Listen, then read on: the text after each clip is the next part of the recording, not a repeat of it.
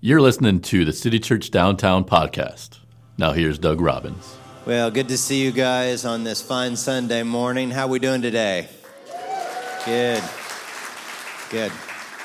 Well, in case you're new, last week we started this conversation about spiritual adulting. It's about growing up in our faith, and some of you who are older and those of you that are younger, we all come so we can mature in our faith, right? We all come so we can grow and we can learn. Paul put it this way in 1 Corinthians 13:11, when I was a child, I spoke and thought and reasoned as a child, but when I grew up, I put away childish things. And so one of the biggest areas in our lives where we have to learn to adult is related to our sexual practices. And before I get into this, I want to give you a couple of disclaimers. Number one, if you brought your kids into the room, I would highly suggest getting them into Kids City, because some of the things that I say you may not want them to hear today. But a second disclaimer I want to give is to those of you that are new to church, or what we call our spiritual investigators, we may disagree on what we think on sexual practices. I'm teaching the Christian biblical view here today, and you may not like that. And I just want to say to you, I respect you and honor you for coming into an environment where you may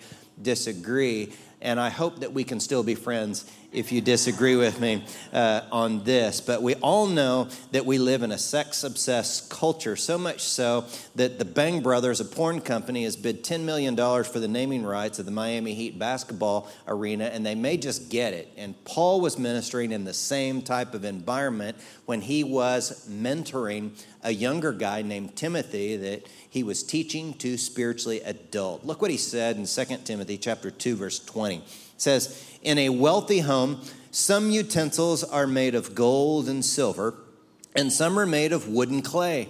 The expensive utensils are used for special occasions, and the cheap ones are for everyday use. If you keep yourself pure, you will be a special utensil for honorable use. Your life will be clean, and you will be ready for the master to use you for every good work.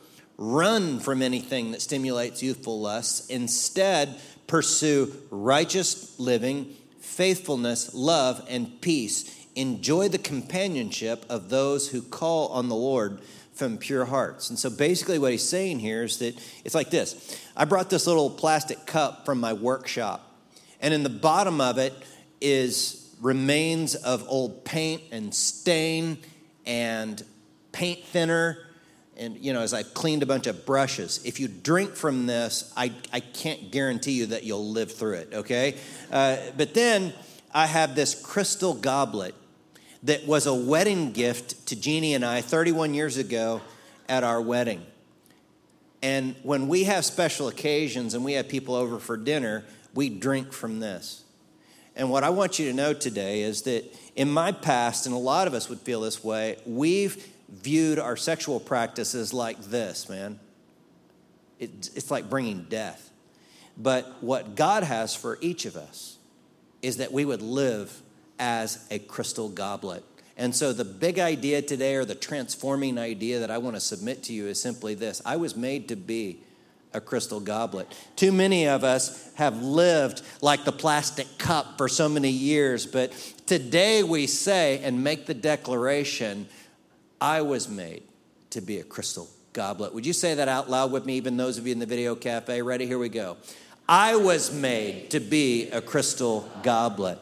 We want to be used for noble purposes in our lives. And God's original intent for success, for sex, and to have successful sex was that we'd understand these four truths. Number one, sex is so good. It's so amazingly good. When I started going to church, it was all about what you're not supposed to do, right? I went to church and they're like, don't have sex before you get married. Don't look at porn. Don't masturbate. Don't do any of these things. It was all don't. And I'm thinking to myself, what can I do? Okay? Can I do anything? Is there any alternative? And you know what we call that is repression, sexual repression. It's been throughout church history.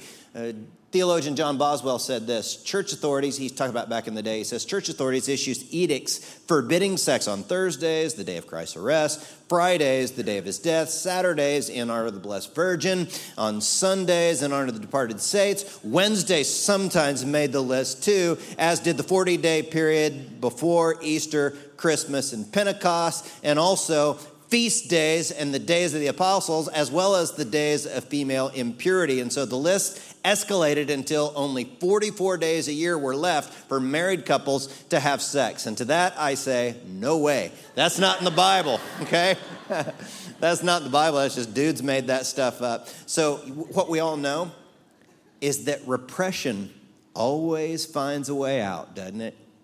And it is interesting what's happened in a lot of churches with these scandals and all this kind of stuff because of sexual repression. God did not create men and women to be sexually repressed. If you go back to the very beginning in Genesis, God made everything. He made sex. And look at what he says. Then God looked at all over everything he had made, and he saw that it was very good in Genesis 1:31. It's very good. That word for very good there is the Hebrew word tov. And I learned from John Mark Comer that tov is a word used to describe like good wine and honey, bread, perfume, fruit, shade under a tree on a hot summer's day. I would add to that tov is like al pastor tacos and paletas and bluebonnets and Spurs going deep into the playoffs. You know, that is tov. These are good things. And sex is tov because God created it. It's good. Romance and foreplay and orgasms are tov. It's all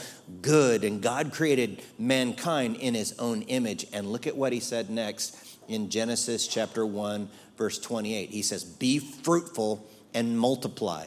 So one of the first commandments that God gives early in Genesis is to be fruitful. To be fruitful, what do you have to do? You got to have sex. It's like God is commanding sex. And so married people, when you go home today, guys, after you finish watching football, tell her, look, I'm just fulfilling the commandment that God gave me to do, woman. It's time, see, to experience a little tov this afternoon. You know what I'm saying? But in Genesis, Adam and Eve were both naked, and there was no shame in sex. There was nothing to hide or feel weird about. That was all before the fall. And so what the Bible teaches is that we were sexual before we were sinful. And if you continue to study through the Bible, you would see this little book called Song of Solomon. It's actually this erotic Jewish love poem from a guy to his lover. Look at Song of Solomon, chapter 4, verse 2. He's describing her smile. He says, he's talking to his lover on their honeymoon. Your smile is flawless, each tooth matched with its twin. So she's got all her teeth. That's a good starting point, isn't it? I mean, that's really great. That's really hot when they have all their teeth, right? But then he keeps going, and look at what he says to her next. He says, your lips are like scarlet ribbon. Your mouth is inviting, see? And so it's getting a little hotter now, isn't it? And he keeps working his way down the body. And look at this next one, guys. You might find a pickup line in here somewhere. Verses 4 and 5, it says, your neck is as beautiful as the Tower of David, jeweled with shields of 1,000 heroes. And the next part's a little embarrassing. Your breasts are like two fawns, twin fawns of a gazelle grazing among the lilies. So he compares her breast to like deer or something like that, you know. I know some proud Texans saying, let's go deer hunting, honey, okay? But that's what's going on here in the text. And if you kept reading this, and I'm not going to for the sake of time and embarrassment on my part, but it even talks about like oral sex in this book. I mean, Song of Solomon reads more like John Mayer's song, Your Body is a Wonderland, than it does some ancient text. But this is God's view of sex. He says it's good. He designed us to experience this amazing, wild sex. It's romantic, not vulgar, see? And there are these three Hebrew words that describe our connection to our spouse and sex and love. And one of them is raya. And raya just simply means like a friend, a soulmate. And then the second word is ahava, which is like affectionate commitment, key on the commitment. And then the third word is daud, which is like sexual and erotic. And what a lot of people do is they don't include all three in their physical relationship. So some people that have one-night stands and just cheap sex, they have the daud without the commitment or without a really good friendship. And you know what happens to a lot of couples is as they get older, they have like the commitment, but they're not as good of friends, or they don't have any erotic sexual experiences as a part of their relationship. But the way God designed us is to come together as two smaller flames and make a big flame of wild, erotic, awesome sex. That is what God has for it. And I am living in the glory these days. I'm just going to tell you that without giving you too much information today. But this is what God desires for us, right on? So God is about the mingling of souls as the two flames come together. But look, the way you get it is through delayed gratification. Because we know all throughout the Bible it teaches us we're to wait until we're married. You know about delayed gratification. There's a sense of anticipation. It's like that old experiment of the kids and the marshmallows, where they took the little kids into the room one at a time, and they put a big marshmallow in front of them on a plate. And they would tell the kid, we're going to leave the room just for a minute, and if you don't eat that marshmallow, we'll give you more marshmallows when we return. So they videotaped these kids, and some kids would they'd look at it, they poke it. One kid picks it up, he licks it. Another kid's doesn't have any bones about it. He just grabs the marshmallow and he's like, I don't see anybody. He just chows down on it, right? And what they did was they followed these kids after the experiment and found that the kids that were able to have delayed gratification, who got more marshmallows, were the ones that were more successful in life. And that is true in our marriages and relationships. It was true of the early Christians. They gave their sexual habits to God, and God used them to become a majority in the Roman Empire when they'd previously been persecuted. There's a letter to the tutor of Emperor Marcus Aurelius, and it describes the sexual practices of the early Christians. So this letter is written to Diognetus, and the author says of Christians, they marry as do all others. They beget children, but they do not destroy their offspring. They have a common table, but not a common bed. See, the early believers kept the business at home, you know what I'm saying? And this was one of the things that helped them to become a majority in the Roman Empire. But our culture's process of finding a mate is very different than the Bible's. And it goes something like this, most people would say, well, look, if he or she's hot, then we can talk, right? Then if he or she wants to have sex with me, then we're good. And if the sex is good and this person is okay to be around, then maybe we can be friends. But the way it is in the scriptures and the way Christians practice is, are we equally yoked first? Are we both in alignment with Jesus and on mission with Jesus together? Then is he or she hot? Because that is important, right? And then when we're together, do we grow spiritually together, or do we cause each other to fall away from God? And then if you have good relationship and good friendship as a part of it and all the other things check off, you put a ring on it, you have mad, passionate, exotic, erotic, hot sex and serve Jesus together for the rest of your lives. That's what you want to do. See, that's the way of God. But what we understand is that a lot of sex today has been warped. It's a little off.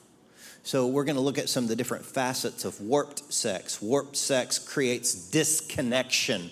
What my research showed is in Japan, they're dealing with a problem called celibacy syndrome, where young Japanese men, it's here in the States, by the way, too, they don't have the emotional wherewithal to have a relationship with a woman, to do everything you need to do in a healthy relationship.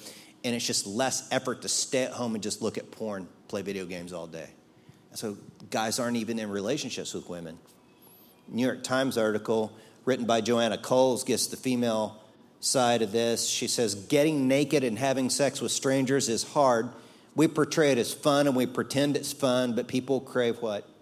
Intimacy, which is not easy to create in a hookup. That's why Britain just appointed a loneliness minister. Let that land on you for a minute. The UK, their sexual mores have come to a place where people are so disconnected because of cheapened sex, because of workshop plastic cup kind of sex that they had to appoint a loneliness minister because people are so disconnected from each other. And the way a lot of people see it is just like a natural craving or desire. So it's like this. If you're hungry, you eat food. If you're thirsty, you drink something. If you're aroused, then you find someone to have sex with you. If you can't find someone to have sex with you, then you just masturbate and take care of it yourself. That's the way of this world. But what does the Bible teach us? Look at 1 Corinthians 6:13 through 19. Paul says to a pretty young church, you say food was made for the stomach and the stomach for food. Should a man take his body, which is a part of Christ, and join it to a prostitute? Never.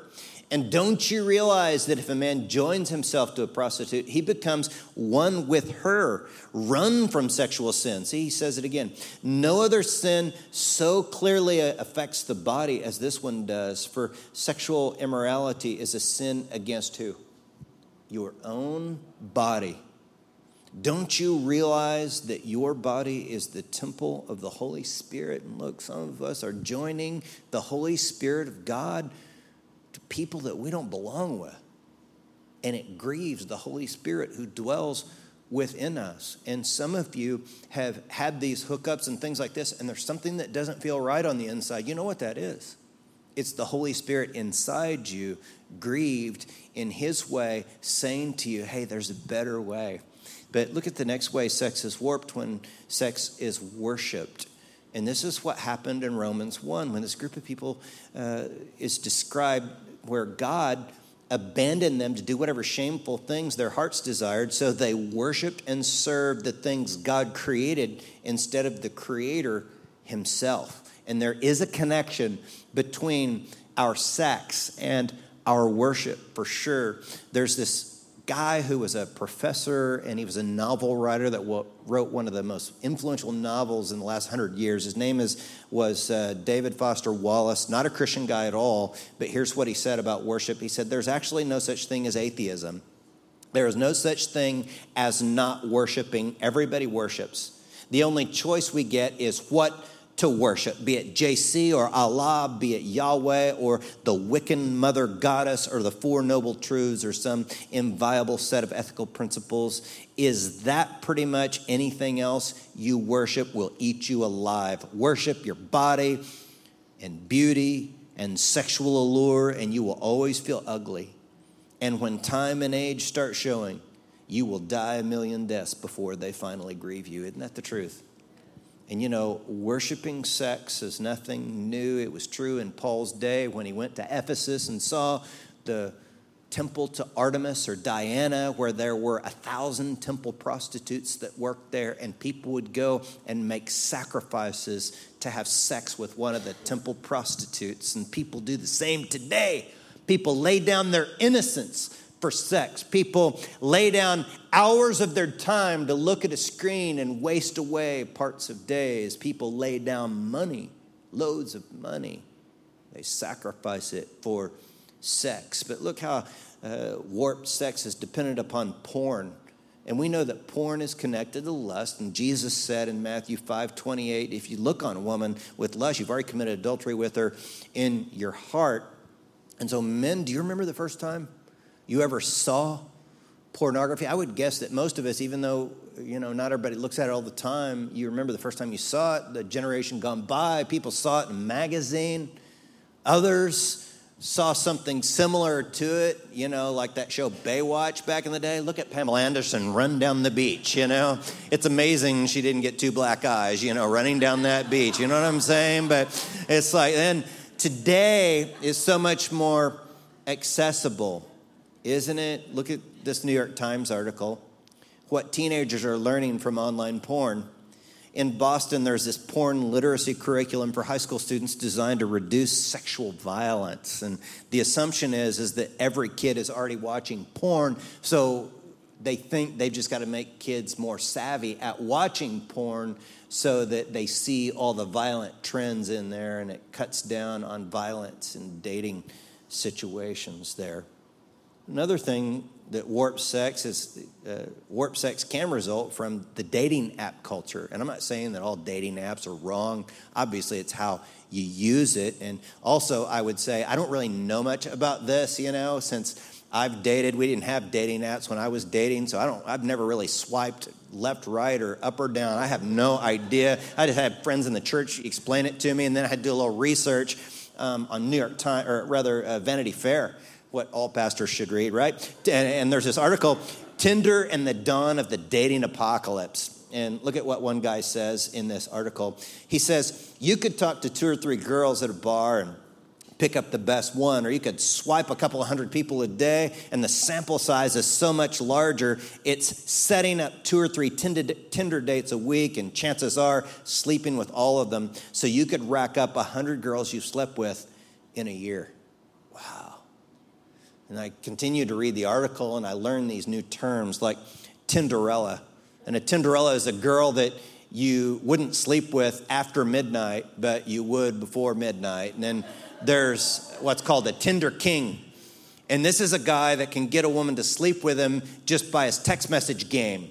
And so the greatest ones could only use emojis to do it. And then there was Tinder food stamps. And this is where girls admitted that they would get on dating apps in order just to get free meals from time to time, which I can kind of relate to that one, you know what I mean? But anyways, look at what one guy said. And this was so sad to me. He says, I've sort of played that I could be a boyfriend kind of guy in order to win them over. But then they start wanting me to care, and I just don't. Isn't that sad? And here was another sad one. This young woman said, I had sex with a guy, and he ignored me as I got dressed, and I saw he was already back on Tinder. Man, can you imagine? And what I want to say to you is that, ladies, you were not made to be a Tinderella. Guys, you were not made to be a Tinder King. You're not made to cash in on meals, Tinder, welfare or whatever it's called. You were made to be this. This is who you are. You're made to be a crystal goblet. Look at number 3. If you're struggling with sexual sin, rewire your brain. Because we live in such a sexually charged culture, many of us have been swept in. And we want to change.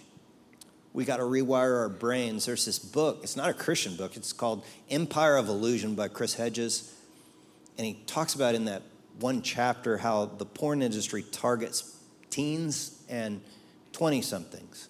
And the brain scans reveal that people with internet porn addictions have less gray matter in several areas of the brain, one of which is the insula, which impacts feelings of empathy and emotions, compassion for other people. And so porn keeps people from being able to feel for others, feel compassion or even empathy for others. And when someone sees something gross or violent on a porn movie, it gets connected to the pleasure center. So the saying is, neurons that fire together wire together, and people who are addicted to porn are much more likely to commit rape. And this is why. And this is not what God has for you. This is what God has for you. You weren't created to have your neurons wired together to think gross things are pleasurable. But you were made to be a crystal goblet, see?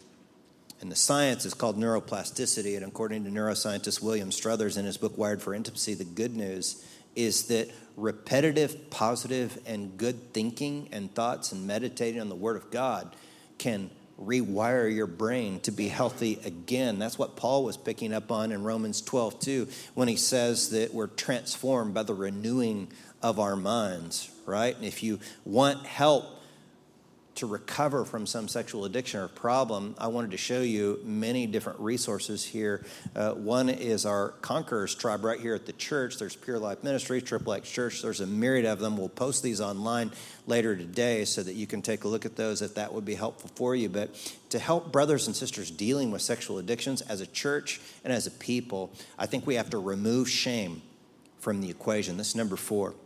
And part of the role of my life and ministry for the rest of my life is to remove the shame that's been heaped on people. If you come here today and you bring guilt and you feel shame, especially if you've been the victim of someone else's sexual brokenness, we're here to remove that. If you feel dirty, judged, condemned, if you would say, hey, look, Doug, if you knew some of the things I've done with my body and the people I've been with and the things that I've done, nobody in this church would talk to me. And I want to erase that just for a minute. I want to let you know that many of us have struggled in this area, myself included, and we just come in together to love each other and help each other and let God's grace lead us to repentance. That's what we're trying to do together. And so you can just take that shame out of the equation. And I have literally spoken to hundreds of men and women over the years about their sexual brokenness. And one of the things I've heard over and over again is people who don't believe you'll ever be able to really get free from it. And I'm here to tell you that is not true. And I've lived over 18 years without acting out on my past sexual addiction because God did something for me that I wasn't able to do for myself. And I want you to know that it's possible. And some of you need to receive that hope today. And others of you have been trying really hard. You've been working at it, and trying to keep your life pure sexually, and you've stumbled and fallen and struggled. And I want to share a verse with you that I hope is encouraging. It's Proverbs 24:16. And it says, for though the righteous fall 7 times, they rise again. And that number could be 7 or 70 times 7. But look, the truth about a righteous person is no matter how many times you fall, you rise again. And I want to encourage some of you to rise again today, because you don't know that next time that you decide to get back up when you've relapsed or fallen may be your last time to fall. That next time you rise again and get up and start trying again may be the time you get completely free from the behaviors that you don't want to be involved in. And so I want to pray with you just for a minute and minister to you and shepherd and pastor you just for a minute. Would you let me do that? In order to do that, I need us to close our eyes and bow our heads. And I'm going to ask you to do something here. The men right now, I'm going to ask all the men in the room and in the video cafe to just stand up real quick. Go ahead and stand up, men. And I want to speak some things into you as we have our heads bowed and eyes closed. Men, brothers, if you have lived a pure life and you're on a good long streak of not acting out, I want to encourage you and say, well done. Good job. If you're one who is a spiritual investigator or maybe a Christian and you've not found fulfillment in hooking up and you wonder why it feels so empty, I want you to just consider that God's way will bring you the holistic fulfillment that you're looking for. And some of you brothers, if you've been violated at some point in your life, and you know what I mean, I want you to understand that God never damages the bruised reed. And he wants you to know that it wasn't your fault. And you're not less of a man. And you're his beloved son, and he loves you deeply, and he accepts you wholeheartedly. And if you've struggled to stay pure in whatever way, if you've looked at filthy images on screens and treated others like expendable play toys, if you come to him and if you've asked for his forgiveness by the cross, know that he has thrown your sins as far as the east is from the west. It's gone and completely forgiven. I want to encourage you today to get up again. Get up again. Keep fighting the fight. The battle is long, but brother, you must endure. And you will win. Receive my encouragement through the Holy Spirit today to continue the fight and let the unconditional love and grace of our good God give you courage to keep fighting the battle. And men, I want you to look up at me real quick. This is what God made you to be, brothers. And this is who you are. I'm speaking it in you and on you today, that this is who you are as you move forward. I love you, man. And I see your struggles, and I've struggled myself, and I know what it feels like. but you're forgiven, you're cleansed by God according to his word, and walk from this day forward in your true identity in Christ as this, a noble vessel. That's who you are. So men, you can be seated and close those eyes. And ladies, I want to ask you to stand up. Go ahead and stand up now. And dear sisters, if you've lived a pure life or you're on a good long streak of not acting out, I want to say to you, well done, dear sister. And if you have not found fulfillment in hooking up and you wonder why, what's wrong, I want you to consider that God's way will bring you the holistic fulfillment that you're looking for. And if you've been violated, ladies, and you know what I mean, I want you to know that God does not see you as dirty. It was not your fault. And you're still and will always be his princess. And what happened to you will not define you. And ladies, if you've struggled to stay pure, if you've been in the back seats of cars and been in beds of regret, God does not see you as a whore. But in Christ, he sees you as his beloved daughter. And ladies, would you just look at me real quick? This is what he made you to be, dear sisters. And I know I see in your eyes and hear in your stories the many scars. But leave those scars behind, because today all things are new. And you are a vessel of noble purposes. And never forget the beautiful picture of what you see before you in this goblet. You, dear sisters, are a crystal goblet. You can be seated. And as we pray, Lord, what we love about you is that you seek us out even when we're far, and you say you'll win us back again. Sometimes you lead us into the desert to speak tenderly to us there, and then a day comes when you say we're going to call you our spouse instead of just master. And you'll make us your spouse forever, showing your righteousness, justice, unfailing love, and compassion. And you'll be faithful to us. And you will make us yours. And we will finally know you. And God, I can't help but think that you've drawn some here to begin love relationship with you. And the picture of sex in the Bible shows how passionate you are about being fully connected with us, spiritually speaking.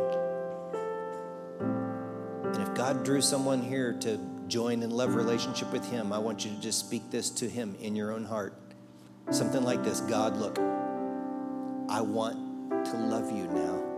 I want you to be the greatest love in my life. And I believe